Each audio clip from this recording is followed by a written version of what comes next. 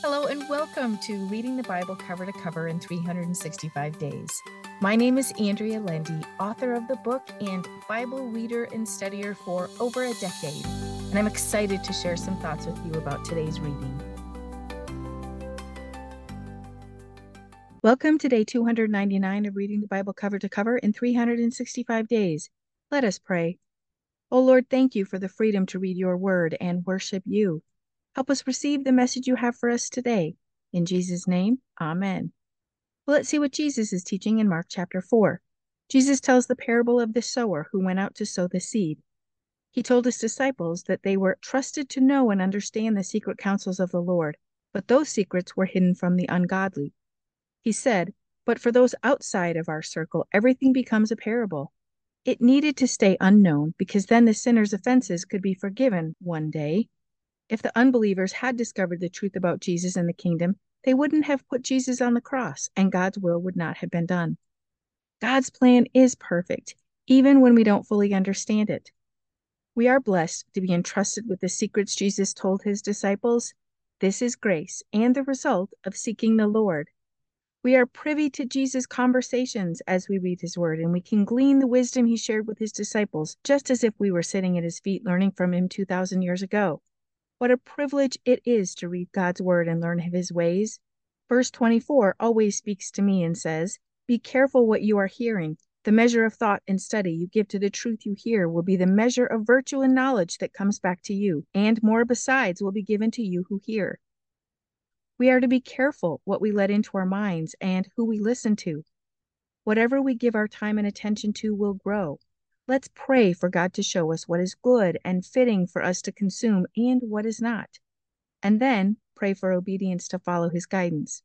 Jesus tells a couple more parables. In verse 26, he tells them about a man scattering seed. The seed is representative of the word of God. Over time, God grows us up, as Philippians 1:6 says, being confident of this, that he who began a good work in you will carry it on to completion until the day of Christ Jesus. God will continue his work in us so that we become spiritually mature. The parable of the mustard seed shows us that even the smallest amount of faith grows into a huge amount of faith over time. The tree becomes a place where others find refuge. Our faith spills over to others, and we all find a place of peace and rest in God. Verse 39 says, and he arose and rebuked the wind and said to the sea, hush now, be still, muzzled. And the wind ceased, sank to rest as if exhausted by its beating, and there was immediately a great calm, a perfect peacefulness. I love that the peace and calm came immediately to the disciples. God is with us in our storms too. May we not give up hope in him. Let's see what we can learn in Hebrews chapter 13. We start the last chapter of Hebrews today. It is packed full of more wisdom. Take your time reading it and see how many nuggets of wisdom you can glean.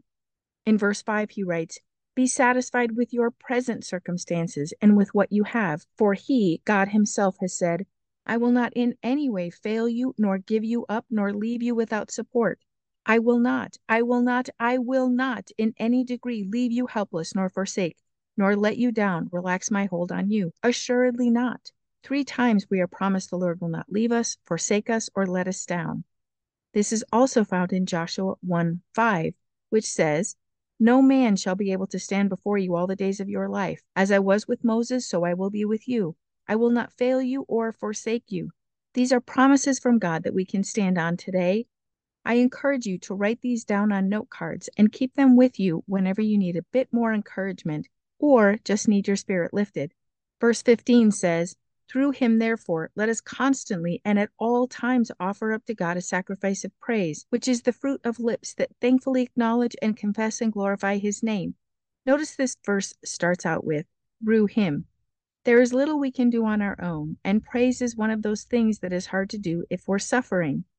Ask God for whatever you need. He willingly gives to his children, even put praise in our hearts.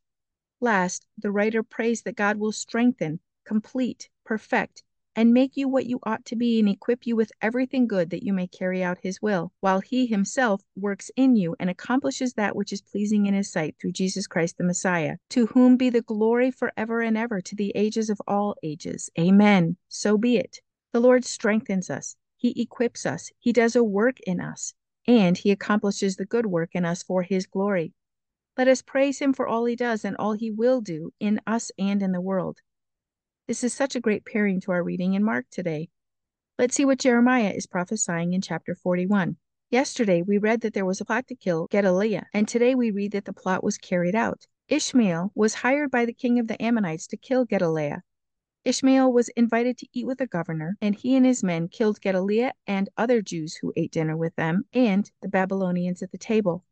Gedaliah's death was tragic for the people in Jerusalem, and they fasted yearly in remembrance of him. Ishmael wasn't done killing, though. Men from northern regions came to Jerusalem to bring offerings. They were dressed in mourning garb because they had heard about the destruction of the city. Even though there wasn't a temple to bring their offerings to, they still came. Unfortunately, Ishmael pretended to welcome them, but instead killed all but 10 of the men who promised to show him where they had treasures to give him. Ishmael took these 10 men, servants, slaves, and the rest of the royal women to the Ammonites, where they would be likely sold. Yesterday, we read that Johanan had warned Gedaliah of the plot to kill him. And at the end of this chapter, we read that Johanan went after Ishmael to recover the lost people and potentially bring harm to him. Ishmael got away, but the people were recovered. In chapter 42, Johanan and the people went to Jeremiah for instructions from God. Jeremiah told them he would pray for them and tell them what God told him. God told them not to be afraid of Babylon, but stay in Jerusalem, for he was bigger and more powerful than anyone. If they stayed, he would deliver them and be merciful toward them. But if they fled to Egypt, they would be killed. We will see what they decide to do tomorrow. Let's see what we can learn in Psalm 118. This is a psalm of praise to the Lord. There are many repeating verses that were sung responsively by the singers, much like we have responsive readings in churches today. The pastor or reader reads one line, and the congregation responds with the second line. Verse 8 says, "It is better to put trust and take refuge in the Lord than to put confidence in man." God is faithful. He is the one who saves us. Our confidence is in him. Verse 14 says, "The Lord is my strength and song, and he has become my salvation." Another great truth. When our strength is gone, we can call upon the Lord for his. How much stronger would we be if we called upon him every moment of the day? Verse 24 says, "This is the day which the Lord has made. We will rejoice and be glad in it." Yes, today and every day is the Lord's. His joy fills our hearts regardless of the circumstances around us. Take your time reading through the Psalm of Praise and imagine 2 choirs singing responsively to one another. Let us pray. O Lord, thank you for the beauty we find in your word. You are Almighty God, and our confidence is in you. May your praise be ever on our lips. In Jesus' name, amen. Thank you for walking this journey with me and being a faithful reader of God's Word. I pray that He shows Himself as the God who loves you deeply and cares about every detail in your life. Come back tomorrow for some more thoughts and insights as you read God's Word.